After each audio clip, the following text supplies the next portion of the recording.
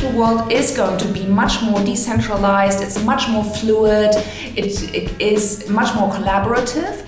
And what we see is that there are many outside structures which used to be fixed are suddenly changing in digitization. You know, they are changing because things are much faster, things are more fluid. And with that, I think it is really not possible anymore to work in fixed hierarchies because they are just simply too slow to respond to the external world.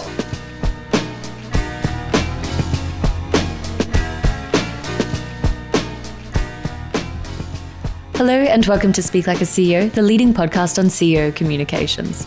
I'm Lena Carlson and I'm here with Oliver Aust, the CEO of eoipso. Today we're speaking to Joanna Breidenbach, who is an anthropologist, author, co-founder, investor and entrepreneur. She's currently heading up Better Place Org and Better Place Lab. From the secret of a great speech to creating a self-managing business, Joanna is brimming with practical, tried and tested tricks to improving your communication. Thanks for coming on the show, Joanna. Oh, you're very welcome. I'm looking forward to our conversation. For the few people who don't know you, do you want to give us a very short origin story of Joanna Breidenbach? Well, I was born in Hamburg, but I think that's maybe not so significant. I think for me, for my identity, I find the fact that I'm a cultural anthropologist significant because as an anthropologist, you always try to look fresh at the world and you don't take things for granted. You think that there's no such thing as normal, and that's a perspective which I like to have. So just looking at everything a bit from the distance also and exploring, what is really happening. So coming from it as a perspective as a cultural anthropologist, you've kind of dabbled in a couple of things from starting a couple of companies, writing a book, starting a podcast. How does that all come together for you? Well, I experience it as if it unfolds very naturally. So I usually have some spark, some impulse, some interest, something which I find fascinating.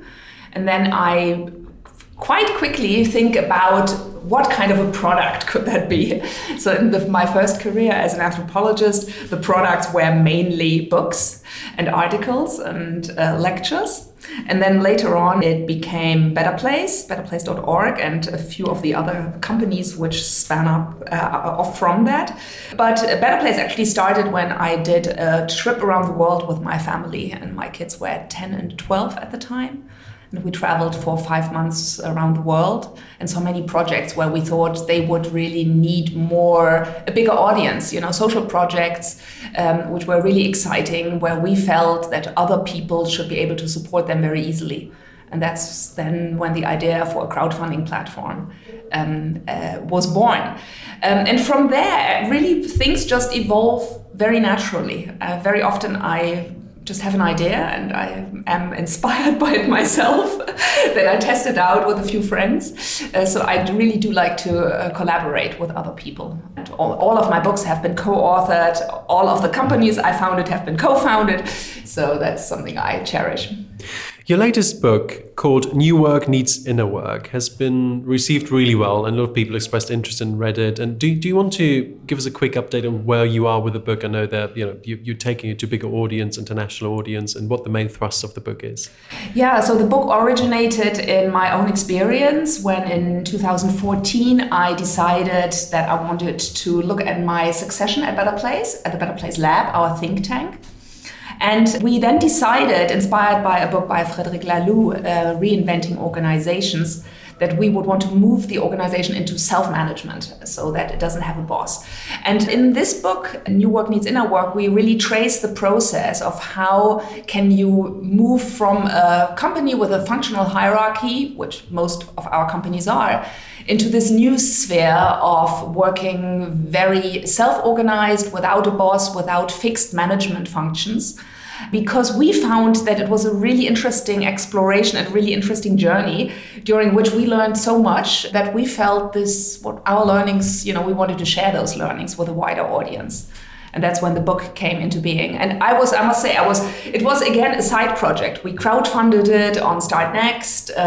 We were surprised that so many people wanted to support it. We then, after it was published, we very easily found a good publisher who wanted to publish the second edition. So again, this has been a very organic development.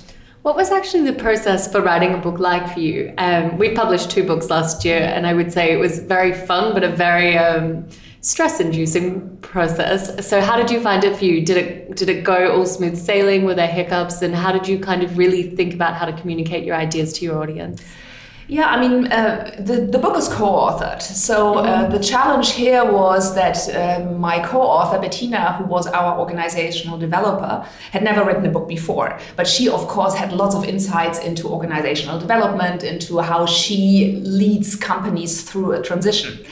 And so what we did was that basically she provided some content, and then I would really massage the content and put it into a form which was readable and which also mirrored my own experience, because we wanted to share 2 perspectives in this book. So on the one hand, me as the entrepreneur who had let go of authority and power in a way, and on the other hand, her more structural approach of how do you actually lead teams from hierarchy to self-management. And the book was very much really written on the side. So it was mainly work which I did on weekends, during the holidays. And because I've written so many books by now, it's a bit less stressful, because I know, even though the blank page is still a bit, frightening, I still know that I will probably get it done. And so that takes some stress away from it. But practice makes perfect. Exactly. Yeah, and I mean, I think we really had a very strong, I don't want to say missionary impulse, but we were very excited about our findings. And so there was some kind of a spark, which I think then translated into the manuscript. It's often easier said than done, moving to self-organizing organization or teams. What's the main point companies need or organizations need to take into account to make it happen successfully? Well, in our observation, the problem is that we have this huge hype about new work and the future of work and self-management and agile and all of these buzzwords. And in my own experience, to do such a transformation really involved a much deeper transformation, because all of the responsibilities and all of the capacities which normally sit with a CEO or a founder now need to be distributed to a whole team. So in a way, the whole team has to grow into a new shape. People have to take much more responsibilities. People have to be able to hold conflict much better. People have to be able to be more transparent communicators. So there's a whole set of skills and competencies which we felt, and people who had entered the company as normal employees needed to learn in order to really be able to stir a company in a participatory way. Interesting. And for the leadership team, what does it mean in terms of communications? What do they need to change in terms of their style and their outlook on communications? Well, I think, all of us in a way had to go through the same transformation. So there was not a specific transformation which was for more normal employees or for, management functions. Some of the key things for me were that people really needed to know themselves better. So for me, self-contact was a really important competency, because in the minute you don't have so many external structures anymore, which usually give you security, you need to get that security elsewhere. And that security, if it's not there anymore in the outside world, needs to come from your inner part. So you need to, in a way, be able to ground yourself more in yourself, be more oriented in yourself, know yourself better. What are my interests? What are my needs? What are my passions? What motivates me? All of this, and then you need to not only to be able to discern that in yourself, but also to communicate it in a way which lands with other people. And so for me, many of the skills which we needed to learn as a team, and that's why the book is called New Work Needs Inner Work, is that on the one hand, people needed to develop certain individual skills to know themselves better and to be able to reflect also on themselves in a more clear way. But many of them were also relational. And that's where communication, of course, comes into place. Many were relational skills, where you need to, for example, I think it's so interesting. We are very often in business talk about facts, and we want to have discussions where facts matter. But very often it's emotions and it's relationship issues which are really coloring the facts. And many teams, I find, are not very good at discerning between those two levels. So I might have a communication with a colleague and I fundamentally disagree on the facts. But, maybe it's not so much the facts we disagree on, but maybe this colleague triggers something in me and I have much more of a relational issue with him or her. So that was one of the things which we try to discern. When is a conflict which we have, for example, in a team, really based on facts, because we really do have different perspectives on a situation? Or when is it much more subtle and much more based on just our different emotional styles, or that, you remind me of my brother who always bullied me or whatever, So there are so many things, of course. I mean, human beings are very complex. And if you bring some of that complexity into communication, I think it becomes much more effective and enjoyable. I find that so fascinating, and it must be a deeply interesting study to conduct. Do you think that teams really can self-manage then is that your conclusion at the end of it, that teams really can self-manage? And the reason I ask is we had Rafaela Rein on the podcast maybe a year ago. She wrote a really interesting article about how flat hierarchies almost killed her work culture, because suddenly people were all kind of left at the same level, not kind of knowing what drives them forward as an organization and who to communicate with. And so they actually suffered communicational issues on the other side by not having managers. Yeah, I mean, I think it's a really, it's a big topic, of course. And I think in general, I do believe that self-management is something, very possible. And I do think our world is moving into it. And I say that, first of all, because we've been now at Better Place Lab, we can look back at a 5-year, 6-year by now history of self-management, and it has worked in our case. But also because, when you see the digital world is going to be much more decentralized, it's much more fluid, it is much more collaborative. And what we see is that there are many outside structures which used to be fixed are suddenly changing in digitization. They are changing because things are much faster, things are more fluid. And with that, I think it is really not possible anymore to work in fixed hierarchies, because they are just simply too slow to respond to the external world. When you look at companies who tried to set up a social media policy, and every employee who wants to tweet or post something on Instagram has to go back through a chain of command to a head of communication, I mean, that's just so inefficient. Or even the legal department. And the legal department, exactly.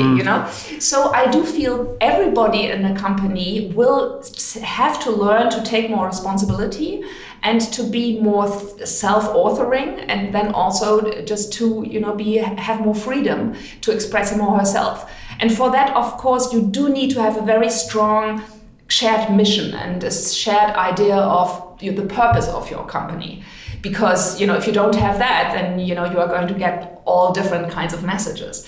But when you have that, and when you then give people the freedom to really speak with their own voice, I think it's just going to be so much more effective, quick, and it's also going to be much more authentic, because people will feel that this is not a message which has been validated by 5 different hierarchies, but which is really coming from, its source of origin in a way. So for me, I find communication really is the key competence for our, century, because if you don't have fixed hierarchies anymore and fixed processes which regulate how you work, you need to be able to communicate better, because communication is actually the glue which helps, the team hold together and gets work done. So the question for me is always, how can we increase our communicative capacities in teams so that they can replace fixed hierarchies and fixed lines of command? That's a really good point. I mean, we often talk about communications now being a hard skill, and you essentially said the same thing in different words. So you raised a very interesting point there. How do you then increase the communicative effectiveness and competence of teams that are used to being fairly passive and in a controlled environment? Yeah, I mean... We're talking about sort of traditional corporate environments, which at the moment, and we see this day to day in our work, they're reaching the limits of what they can do, because the world is moving way too fast for their traditional way of thinking and communicating and decision making. Obviously, sort of self-organizing is probably a bridge too far for them, but clearly they need to speed up and improve and step up the game and arrive in the 21st century, so to speak. Yeah, I mean, I think there are a couple of points to your question. So first of all, What we discovered at Better Place Lab was that it really helped to, as Frédéric Laloux says, to show up as a whole person in a team. Especially in large companies, I must say I'm personally always struck how pale people are, how timid they are, how little they really dare to be themselves. They are so much afraid to stick out and to have their own more original personality.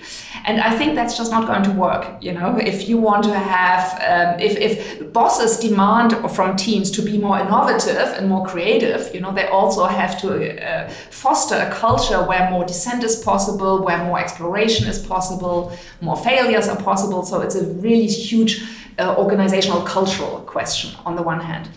On the other hand, I found it really fascinating that we learned that these are all skills which can be learned.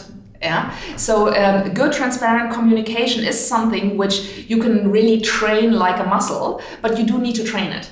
And I feel that there are in your everyday corporate culture, there are lots of entry points actually where teams can learn how to communicate more forcefully and step out of their comfort zone, which is always very boring and no innovation gets done, but step into maybe their inspirational zone where they are a bit challenged, not too much.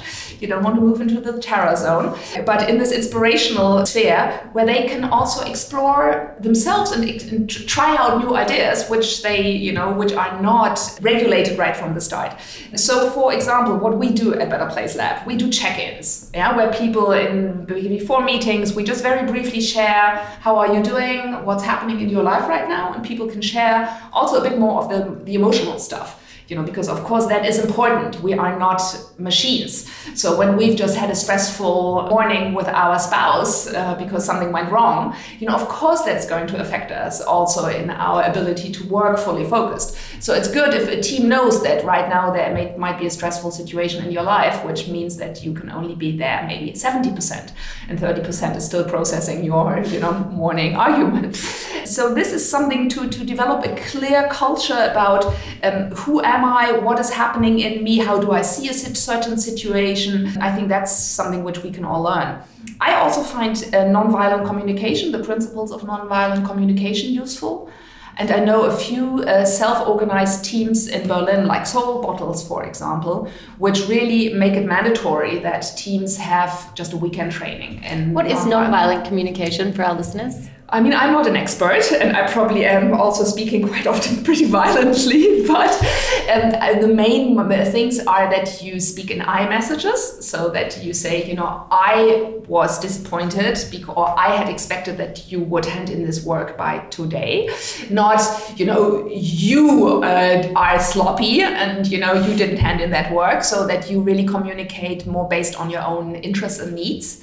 That's a really important thing. And then that you have empathy, that you see the other person, that you're an active listener, that you don't, while somebody else is speaking, already think, how can I respond to this in the most, creative way, but that you actually take your time to listen.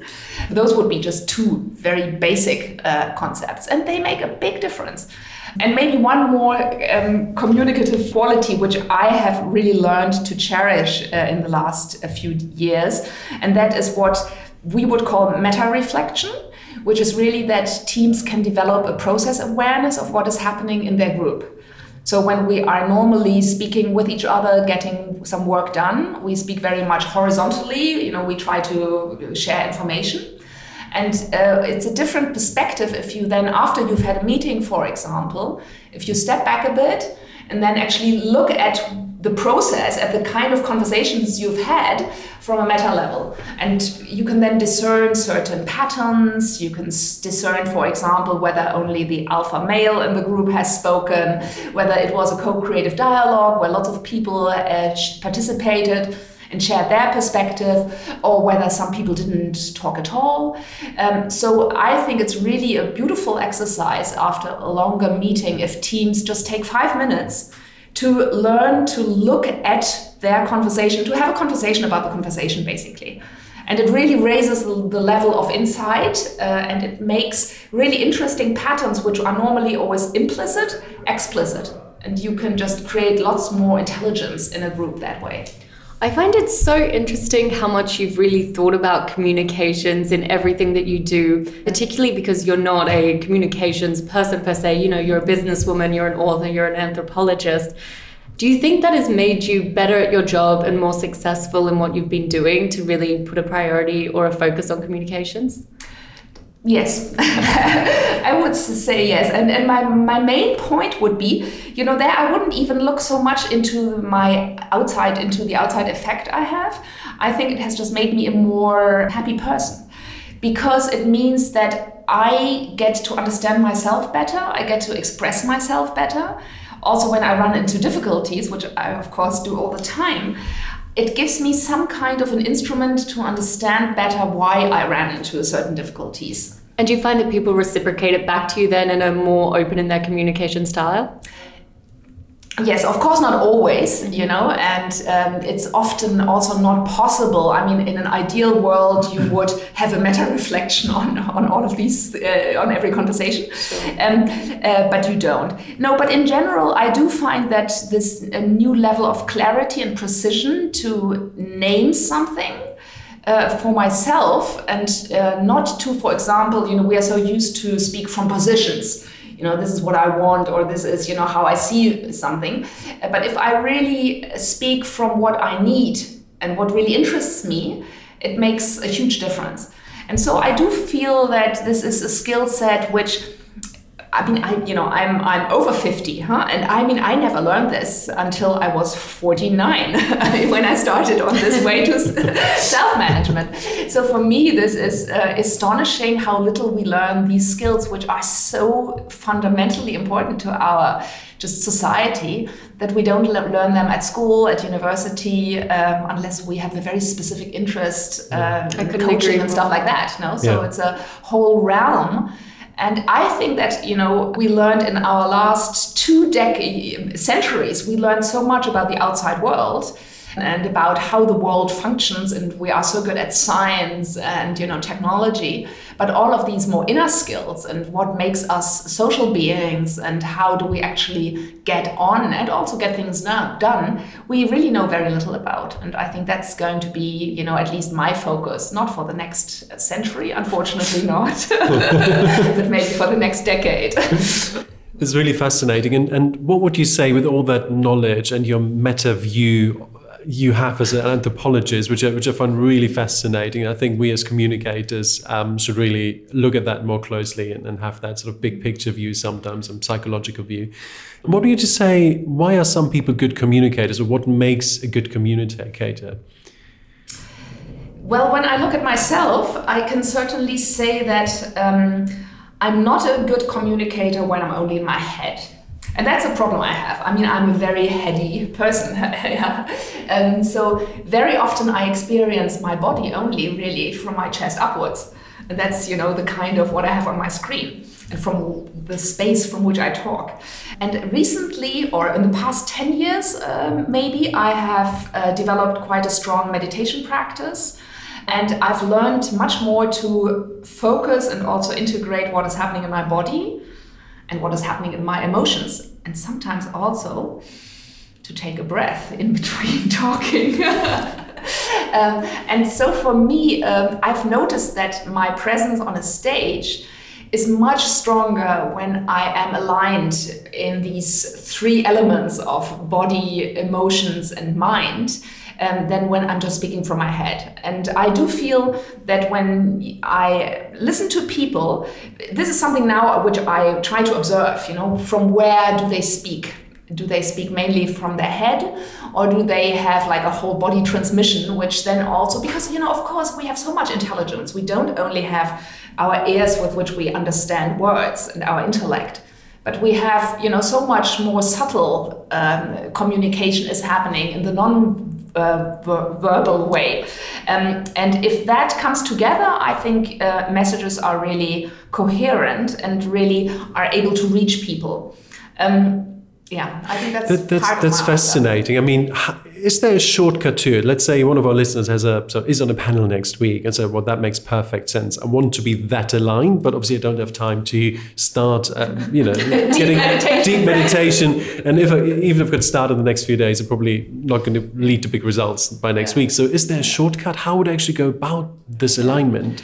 Well, I think, you can very easily just focus on these different elements, So when you go to a panel, take a deep breath, focus on your body, see what you can observe in your body. Where is it tight? Where are things flowing? Focus on your emotion. What can you actually discern anything? Can you observe any emotion? Very often, I myself find that if I look at my emotional self, I just have to say I'm a bit blank. I'm okay, but I find it pretty hard to actually access, my emotions. And also how busy is my mind. And then, you already have like these three elements on your screen. Also, what I do when I have a big audience, and this is some of my special sauce, is that I do like to go on stage a bit earlier just to get a feeling for the stage and the room. And then I imagine that with my feet, I actually am connected to the whole floor. Yeah, so I was once at this Palast Friedrichstadtpalast in Berlin, quite a big venue, or the Martin Schleyer Halle in Stuttgart, which really takes, I think 10,000 people. So I was on stage earlier and I just imagined that, with my feet, I can reach the whole auditorium. And that way, in a way, I try my presence, in a way, reaches the whole space. And that takes away some of the discomfort I also experience being confronted with very big audiences, especially when the limelight is on you and you only see into the dark. That's pretty uncomfortable. And so just to have an energetic feeling, I think, and take in a way a certain possession of the space energetically. So these would be two things I could recommend. And otherwise, just start to meditate. I think it's really about putting it back in your control as opposed to letting things happen, is what I'm seeing happen there. I wanted to come back to one point that you talked about before, which was collaboration. And that's clearly been a big part of all the work that you do. And I just wanted to get into the specifics of what that actually means to you, to be collaborative and work collaboratively and the benefits to it. Right. Yeah, I feel it's fascinating because we talk about collaboration a lot in our society, especially with all the digital tools like all the cloud solutions which allow us to share documents and, instant communication tools like Slack and all of that. And at the same time, I do feel that we as humans have not really fully understood how to collaborate effectively. Because co-creation actually is pretty difficult. And I also find that myself. I do like to just design a product or project and then run it. And for me to step back and to say, well, let's see what other kind of intelligence, what other kinds of perspectives are there in this room, which I can integrate, is first of all a bit of a rational decision. Because I know that in a world which is so diverse, it makes so much sense to not only come from my own perspective, but to include different perspectives, which can then cover more perspectives out there in the world. And that, is whether you run an online platform like betterplace.org or if you sell coffee, it's basically with everything, the diverse an audience you can reach is probably the better. And so what I've needed to learn was really to, first of all, to be clearer about what my contribution can be. And then to listen in a different way and to really just fully open myself to my partner or my partners and not only assume that I understand what they are saying, but to, in mediation, it's called looping. Yeah, so it's this thing whereby you tell me something, and then in order for me to make it clear that I really fully understood you, I'm just rephrasing it in my own words. And then you have the opportunity to say, but no, this is not exactly what I meant. And so this because we very often in communication assume that what we've said is being heard. And of course, often that's not the case. So this is also a technique in a way to loop, which enables teams who want to collaborate to develop a more richer and more real understanding of their different interacting perspectives. And then, I mean, what I find really important in collaboration is that people know their competence.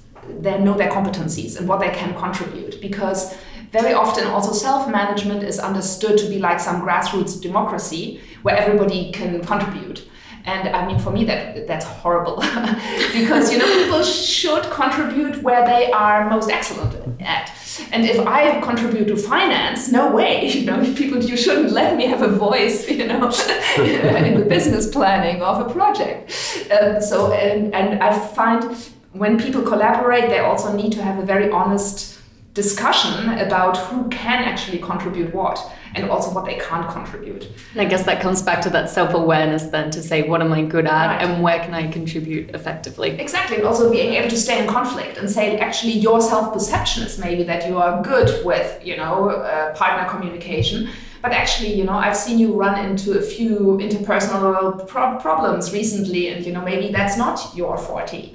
And to be able to also challenge people in a constructive way, that's, I think, really important. Have you given some thought to how this would work when you come into a diverse setting then? So say you have people who come into a situation with very different communication styles or come from two different countries or perspectives. Right. I mean, obviously there's so many challenges there, and how does that kind of play out? Yeah, I mean, I do tend to believe as an anthropologist that, to a certain degree, every person has their own culture. So it doesn't necessarily need to be that different if you speak somebody from Syria than if you speak to somebody from, Bavaria or, to somebody who has a very different mindset and is also German like I am. And in all of these cases, I think it is really important to not have too many basic assumptions which are left unquestioned, but to be able to, to lay open in a way, to disclose the basic assumptions from which you operate. And in that way, just to have a much deeper, richer discussion, because when you just say something, you qualify it. I come to this conclusion because this is my assumption.